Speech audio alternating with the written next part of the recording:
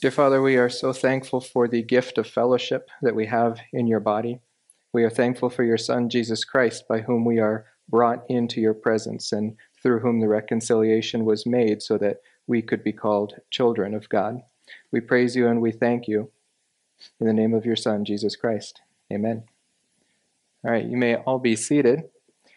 We have made our transition from Genesis into 1 John, and it might seem like a bit of a dislocated jump, but I assure you, Genesis is the foundation of all things, and so it is very difficult to understand 1 John, especially these first 4 verses, until we have understood the creation, the fall, how God judges and saves, and how God protects. And so here in 1 John, we've already established the difficulty in making an outline, but we have a preliminary outline focusing on some of the main themes, some of the major topics that John is going to tackle. In this first section, we're tackling life, light, and love. This morning especially, we are going to talk about life and what exactly our life is now that we are Christians. And for John, the very foundation of that new life is the incarnation of Christ. Without the incarnate God, we have no hope of life. We needed a human Savior. It was man who sinned. It was man who fell. It was a man who needed to hang on the cross and shed his blood after living a perfect life so that he could be a pleasing sacrifice to the Lord. It is a man who must sit on the throne of this universe. God created man to rule on his behalf, and man was not faithful in doing so in Adam. We need a new federal head for humanity, and we find that in Jesus Christ and in Jesus Christ alone. But what John is going to tackle most in his first epistle is our present need for an incarnate Christ. Our present need as we are in the flesh, as we have two natures, a sin nature and a new nature in Christ. How are we to do anything in the flesh? Not except by the Spirit of God. Just as the incarnate Christ came and emptied himself and performed all of his works for God through the work of the Spirit, so we've been given the Spirit. And so the incarnate Christ is an analogy for us today of how we are to live in the body of Christ. We have flesh, but we do not work by the flesh. We work by the Spirit that indwells us. And in order to do that, we need fellowship. We need to be walking by the Spirit. And so John begins with the importance of the incarnation. He begins with his witness, with his apostolic authority. What was from the beginning, what we have heard, what we have seen with our eyes, what we have looked at and touched with our hands concerning the word of life. Now, John, much like Moses, is an incredible writer. Now, he's writing in his second language as well. In fact, this may have even been his third language, since he likely spoke Hebrew and Aramaic. Now he is writing in Greek, but thankfully, he's had about 60 or 70 years to perfect his craft. John was the last writer of Scripture, and so he has a very polished sermon-style epistle that he gives to us. And the rhetorical force of this first verse should remind us of the importance not of our activity in proclaiming Christ, but in who Christ is, so that we can proclaim him. And so we don't even come to the verb in this verse until we get to verse 3. He gives us all the objects, that thing which was from the beginning, that thing which we heard and we saw with our eyes, which we looked at, which we touched with our hands. That is what is most important. John is giving us empirical evidence that corroborates what God revealed. He starts with the most important, the thing which he heard, but this is all what he is going to proclaim, as verse 3 tells us. This is the apostolic message. This is what the apostles teach. And he is going to tell us why. But we start with what was from the beginning. This can be rather tricky because this is not a technical term. This doesn't have one meaning every time you encounter it in Scripture. Even in the book of 1 John, it has various meanings, where we will see that Satan was a liar from the beginning. This will go all the way back to creation in the fall. In 1 John 1:1, we see that the beginning was before the universe, that Jesus pre-existed the universe. In Genesis 1:1, which we saw about 12 months ago now, in the beginning God created the heavens and the earth. This is the beginning of the universe, when he created space, time, and matter, and he began to work within eternity. John 1:1, as we remember, actually, if you came to our Tuesday nights, Life of Messiah, you'll remember that this is an allusion to Genesis 1:1. He wants to remind us of the beginning of creation so that he can place Jesus Christ, the Word, before that creation. In the beginning was the Word. This is in the imperfect tense, meaning it was in existence already at the time of the beginning. The Word was with God. The Word was God. He was in the beginning with God. All things came into being through him, and apart from him, nothing came into being that has come into being. We have a beginning as the universe, a beginning of the pre-existent Christ, the beginningless beginning. And now we come to 1 John 1:1, and once again, he is making allusions back to what he has already written. What was from the beginning, what we heard and what we have seen, these are in opposition to each other. They're modifying each other. That beginning that John is speaking of here is a new creation. It is a new kind of thing, but it is the beginning of fulfillment of all that God has promised in the Old Testament. The beginning here is the incarnation of Christ. What was from the beginning, when that time where God once again steps into creation and does something brand new, where he himself takes on human flesh so that he could draw us back to him. And so John focuses on that witness. That is of utmost importance for John, moving from coming into the family of God in the Gospel of John, now into being in fellowship and enjoying being part of the family of God in his first epistle. Some have commented that these 4 different verbs that John uses, hearing, seeing, looking at, and touching, moves from the least effective to the most effective form of witness. But that's actually backwards. To hear is actually the most important form of witness here for John, because this is dealing with the difference between special and general revelation. To hear God's word is far more valuable than to touch the wounds of Christ. To have that revelation of God takes away the need to interpret what you are seeing and what you are touching. God does the divine interpretation for us, and we are to believe him. So what was it that John heard? He was a disciple of John the Baptist. He was likely there when John baptized Jesus and a voice spoke out of heaven that said, "This is my beloved Son in whom I am well pleased." This is the special revelation of God that John heard. John was one of only 3 present at the transfiguration of Christ, when again a voice spoke from heaven and said, "This is my beloved Son in whom I am well pleased. Listen to him."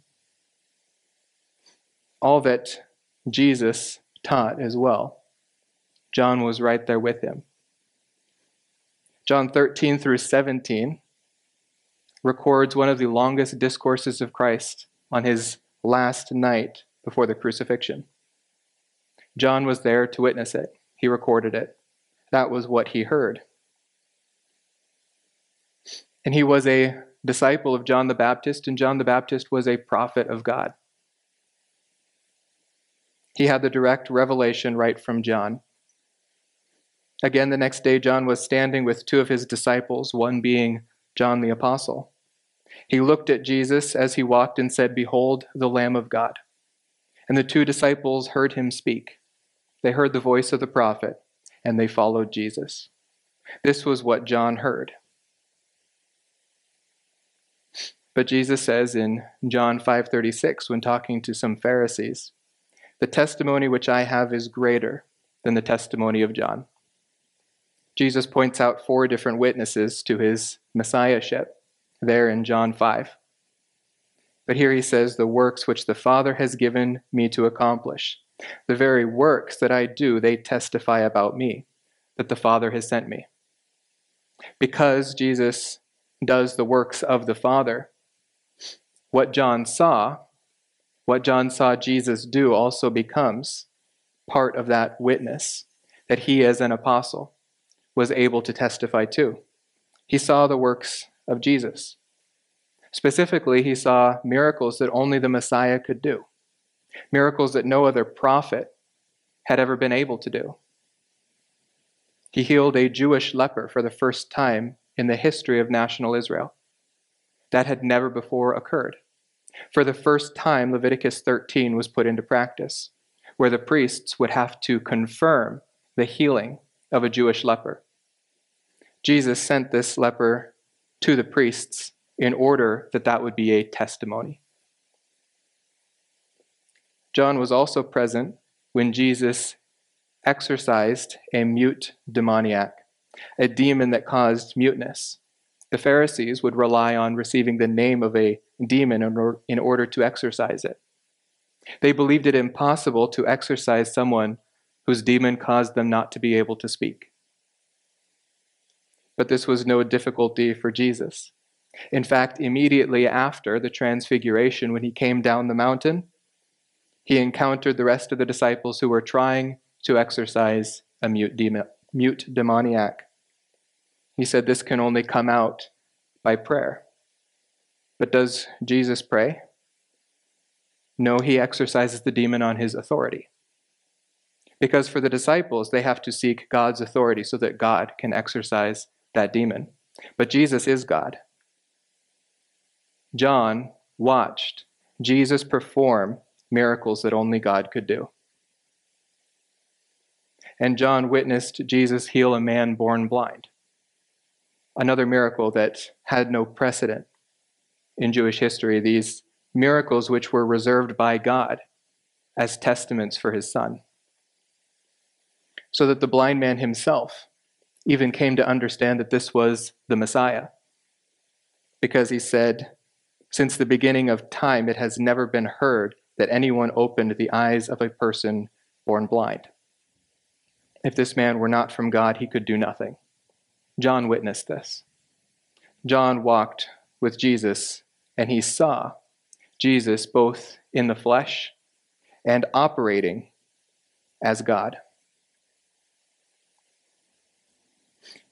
Now there's 2 different sight verbs here, and it does move from general observation into a witness, into a study, perhaps you might say. This is more than simply seeing something. This is something that makes you a perfectly qualified witness, to gaze at or to stare at even. And he also touched the Lord. What did John see? He and Peter, after the resurrection, went to the tomb, and they saw it empty. Peter had rushed inside. John sat gazing from outside the tomb.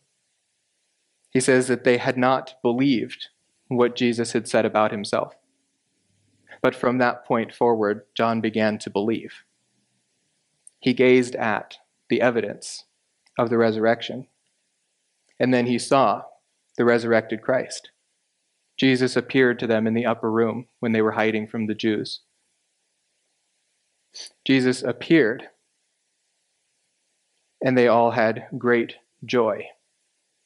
Joy is going to be the point that John gets to at the end. How do we get that joy that they shared when they looked at the face of the resurrected Christ? For John's audience in 90 AD, 60 years after Christ, how do they share in that fellowship? Why did John wait so long to write this book? Had he done this back in 40 or 50 AD, many people there still may have seen the resurrected Christ. But in 90 AD, few of any who John is speaking to had seen the resurrected Christ. And yet he is going to draw them into fellowship with himself, just as he saw the resurrected Christ. So they get to share in the same fellowship.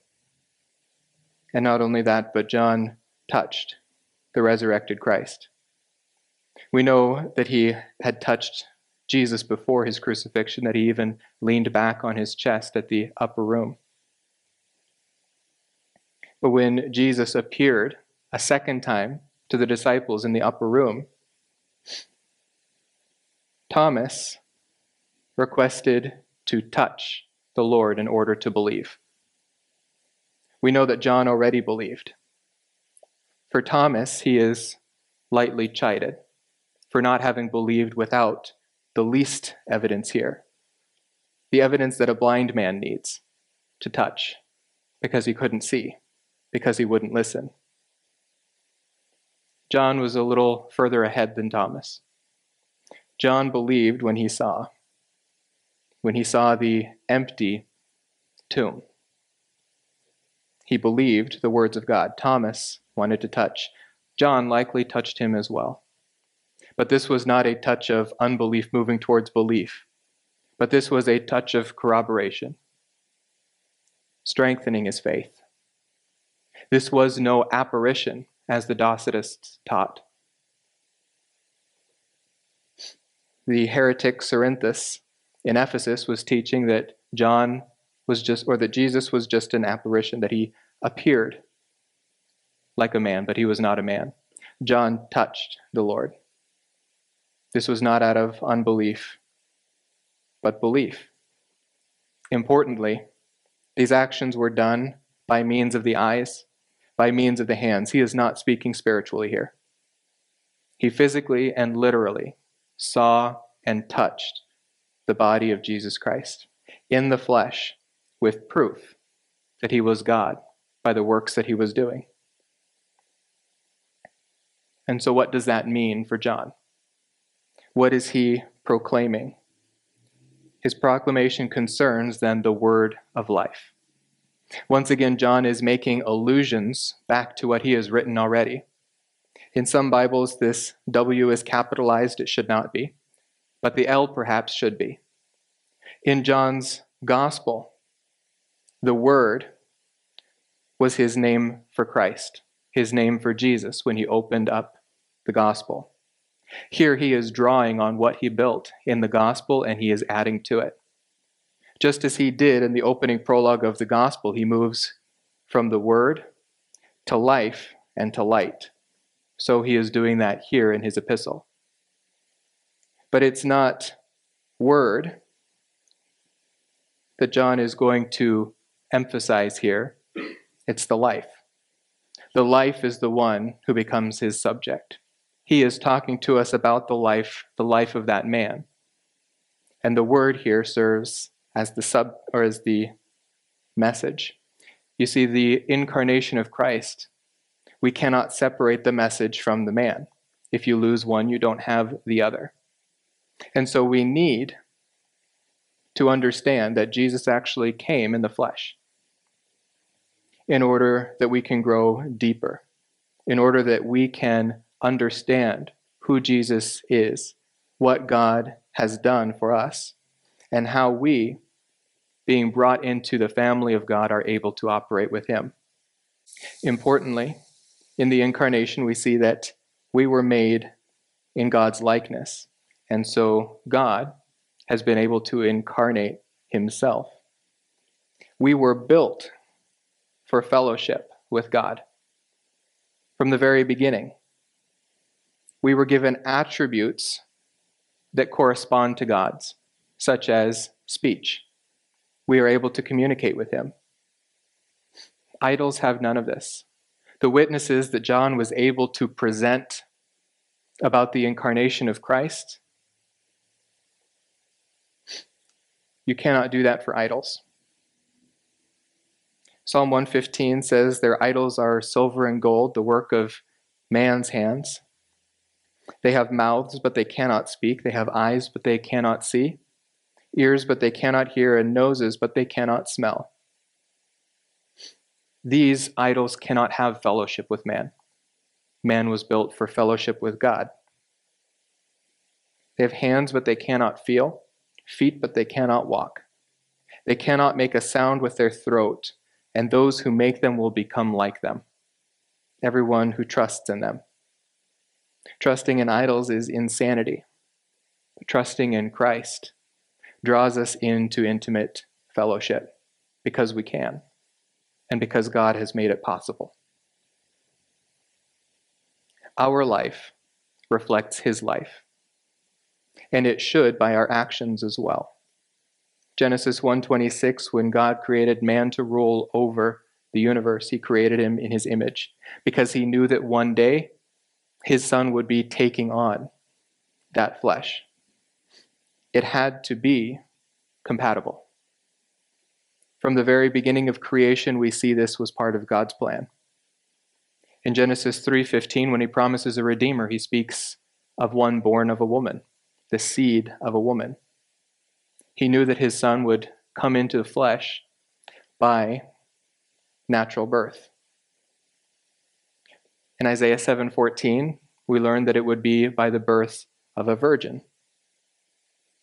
In Luke 1:34-35, we see that the virgin would become with child by means of the Holy Spirit.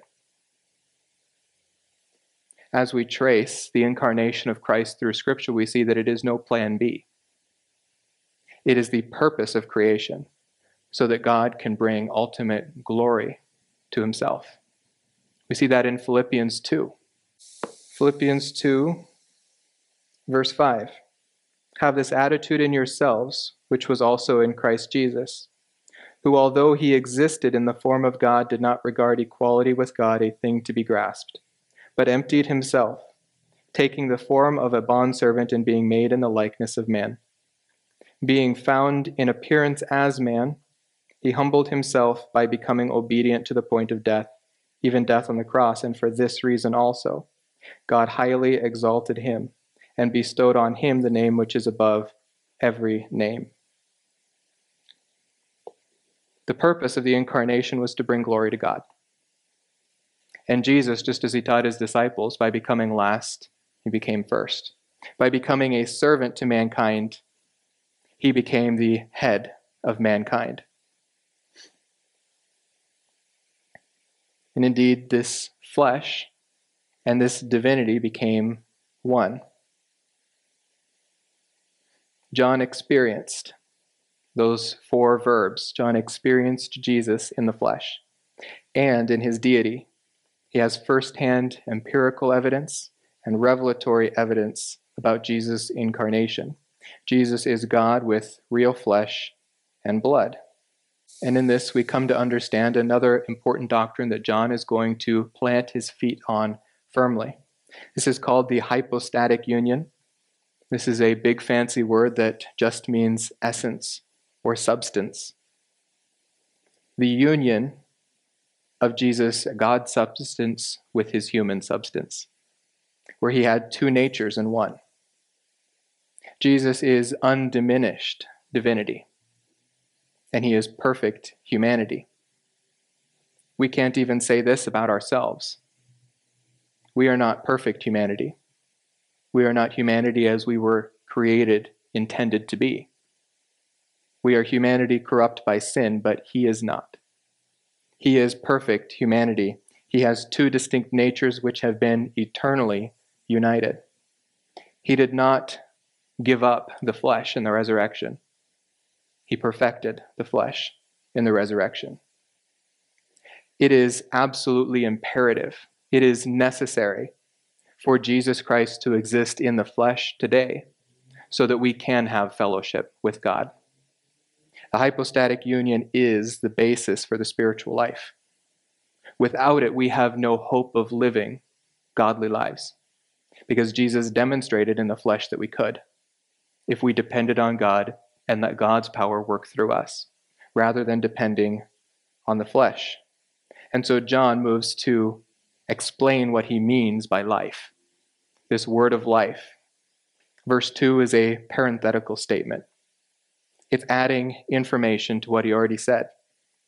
The life was manifested. It appeared. It was publicly displayed. And it was displayed in flesh.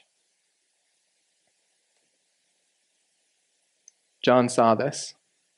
What we have seen and what we testify and proclaim to you, the eternal life. Now notice, John is not speaking in the first person singular, but in the first person plural. This is probably an editorial we, focusing on him, but he is bringing the apostolic group along with him. This is what they have all gone out witnessing, testifying, and proclaiming. This is what they have taught. They have taught about the eternal life. And now we get a hint at where John is finally going, where he is going by verse 4. This eternal life that was manifested in the flesh that we are accustomed to death. Hebrews 9 tells us that all men, or for all men, it is appointed to die once. For Jesus, he became the eternal life. That yes, he would die once, but eternal life existed in him. And it was with the Father. This is a focus for John now. He uses a special preposition here, pros, instead of, can't remember the other one, soon or para. He uses pros to speak of this intimate fellowship with the Father. Jesus, the incarnate God, had fellowship with the Father. And then that being which had fellowship with the Father was manifest to us so that we could have fellowship with him. This eternal life that John introduces in verse 2, he returns to. Remember, John goes in cycles, and each cycle he layers on information for us. When we get back to chapter 5, eternal life is going to be an emphasis for him. The testimony is this, that God has given us eternal life. And this life is his Son. This eternal life is one and the same with Jesus. And because of his love for us, he has humbled himself, taken on flesh, and come to dwell among us. We know that the Son of God has come, and he has given us understanding so that we may know him who is true. Notice this fellowship is founded upon what we know. We grow closer in fellowship with God when we spend time in his word, when we believe that which the apostles wrote. The more we know about him, the more intimate we can become with him. The more we spend time reading his love letter to us, the more we grow to love him. He has given us understanding so that we may know him who is true, and we are in him who is true, in his Son, Jesus Christ, and this is the true God and eternal life. This true God, this eternal life, appeared on the earth, in the flesh, so that he could give us life. And Jesus says, I came that they may have life. This is accomplished when one believes in the finished work of Jesus Christ on the cross. But he didn't come just to give new life. Christ's work does not end with the work of salvation. This is his most important work. But it continues so that we might have life more abundantly. This is life in fellowship with God. This is a new relationship, not as servants, but as friends. This is a relationship that is only possible because of the incarnation. And so John invites us to fellowship. John invites us to grow deeper in our faith, to grow deeper in intimacy with God. Not because we can, but because God has made us able. God has reached out his hand to us in his Son. And so God has reached out in his Son, so John can invite us to the same fellowship that he shares. Because of the long parenthetical, John reminds us of the witness from verse 1. what we have seen and heard, we proclaim to you, so that. Now this is, we proclaim to you so that you too may have fellowship with us. This is a purpose statement. When a writer states their purpose, pay attention, because that's how we should interpret what they write.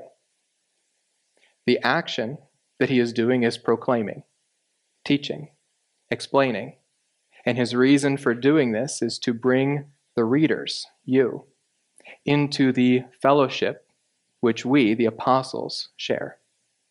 And indeed, the apostles' fellowship is with the Father. Now, this statement should floor us. How is this possible? For fellowship, we need something in common. Remember, fellowship isn't chatting about our day. Fellowship is growing in intimacy, it's partnership. It's based on something in common, and what does man have in common with God? Man has one thing in common with God: Jesus. Jesus is both a man and he is God. Without this, there can be no intimate fellowship. There can be servants. There cannot be friends. There cannot be mankind as children of God. Fellowship is possible on the basis of commonality. What can man have in common with God? Jesus, the God-man. Jesus is the object of our fellowship, both with God and with other believers, and he alone is our common ground. This is why John makes primary truth about Jesus. If you believe wrong things about Jesus, if you believe that he was not a God, if you believe that he was not a man, or if you believe that he was man and Christ came upon him at the baptism and left him in Gethsemane, as the Gnostics believed, you cannot have fellowship with the apostles, which means you cannot have fellowship with God. Now notice one crucial point. Who does God commission to write this epistle? It was not one of the 500 who witnessed Christ in his resurrection. It was not one of the 70 who Christ commissioned for service. It was not even one of the 12, though he was in that group. It wasn't Thomas who he had write this, and it wasn't even one of his 3 in most intimate fellowship.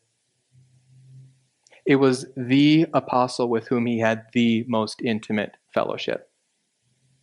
This is the one who is inviting us to fellowship with God. It would be a testimony enough if it were Peter, or if it were James, who met a very untimely death, wouldn't have had time to write an epistle like this. He was busy growing the church in Jerusalem.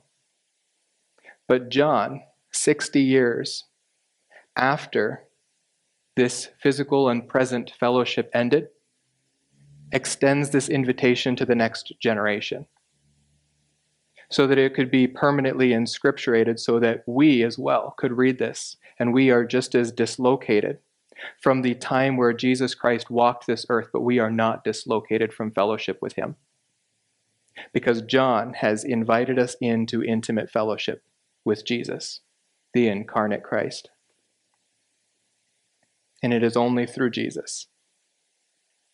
Jesus said to him, "I am the way and the truth and the life.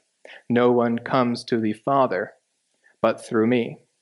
And so for the apostles to say we have fellowship with the Father means they must have come through Jesus the Son. You cannot have fellowship in the body of Christ unless you have commonality in Christ. Cannot be a Jehovah's Witness and have fellowship in the body of Christ. Cannot be a Mormon and have fellowship in the body of Christ. You may have believed at one time that Jesus Christ paid it all on the cross and been brought into the family of God, but you cannot share in intimate fellowship.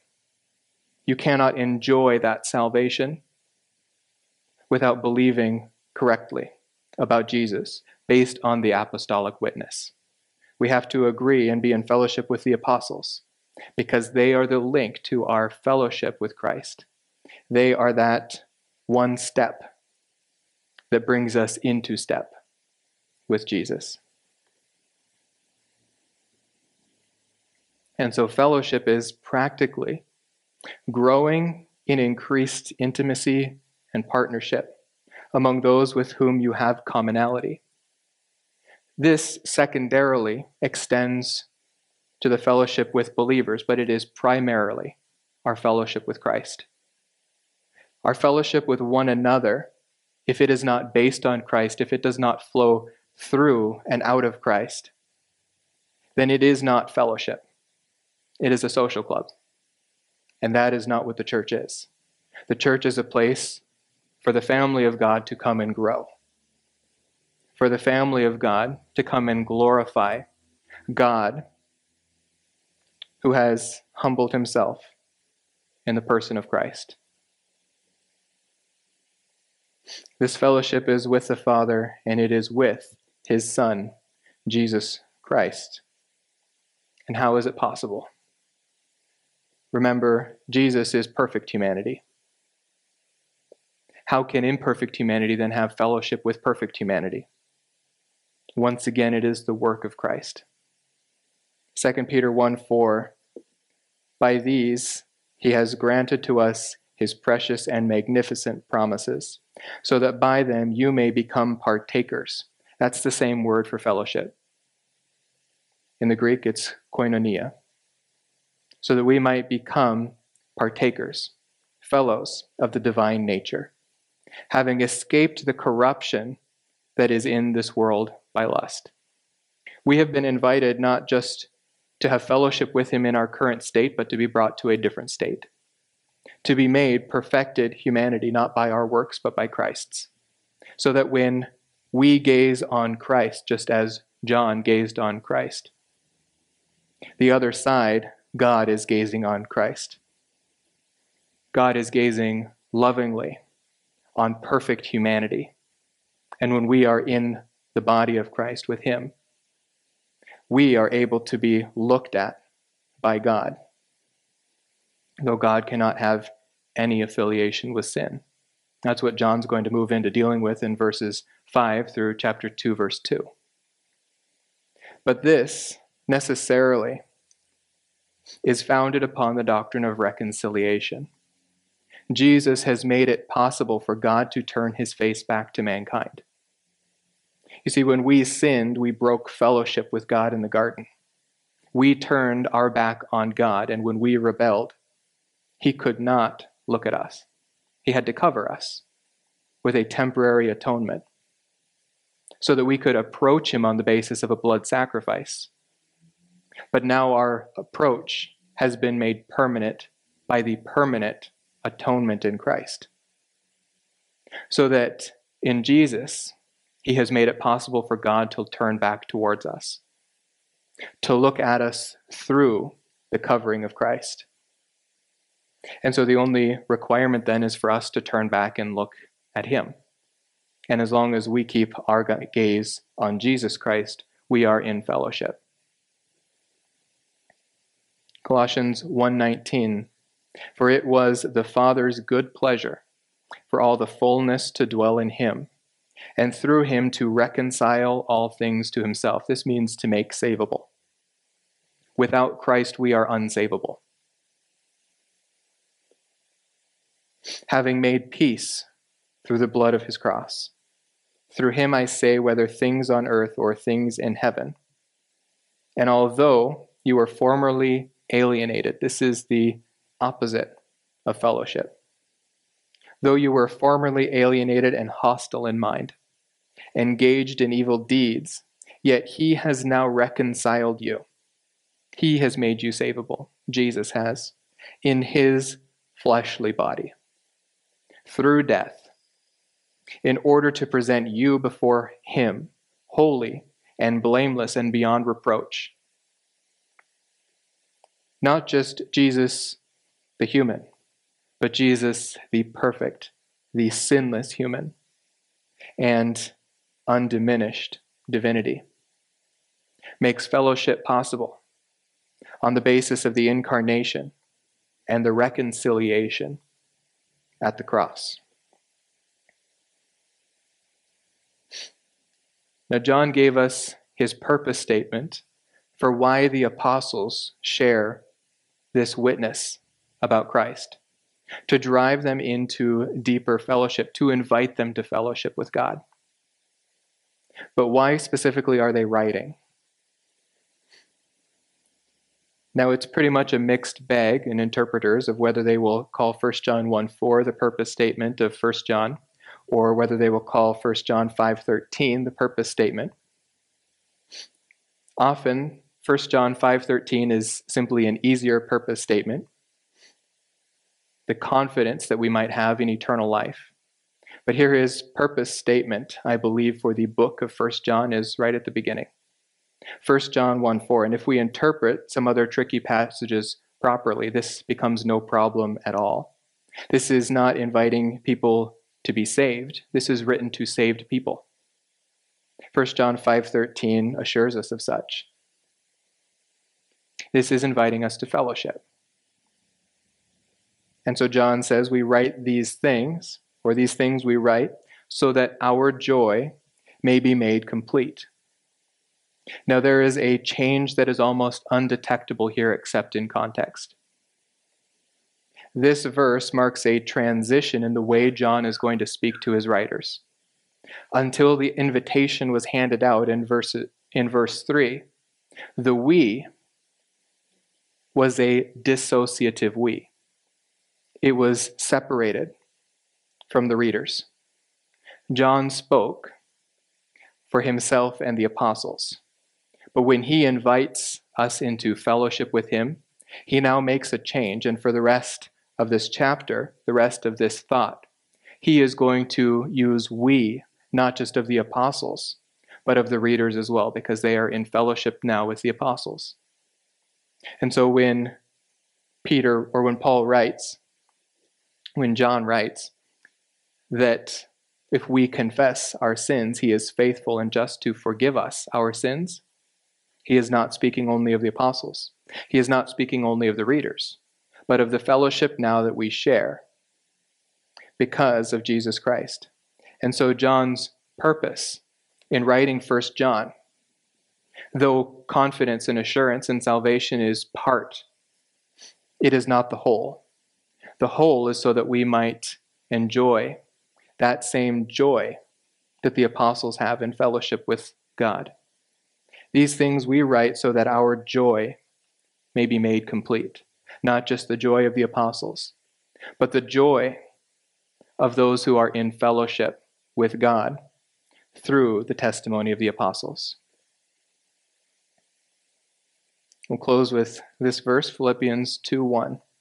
Therefore, if there is any encouragement in Christ, if there is any consolation of love, if there is any fellowship in the Spirit, if any affection and compassion, make my joy complete by being of the same mind.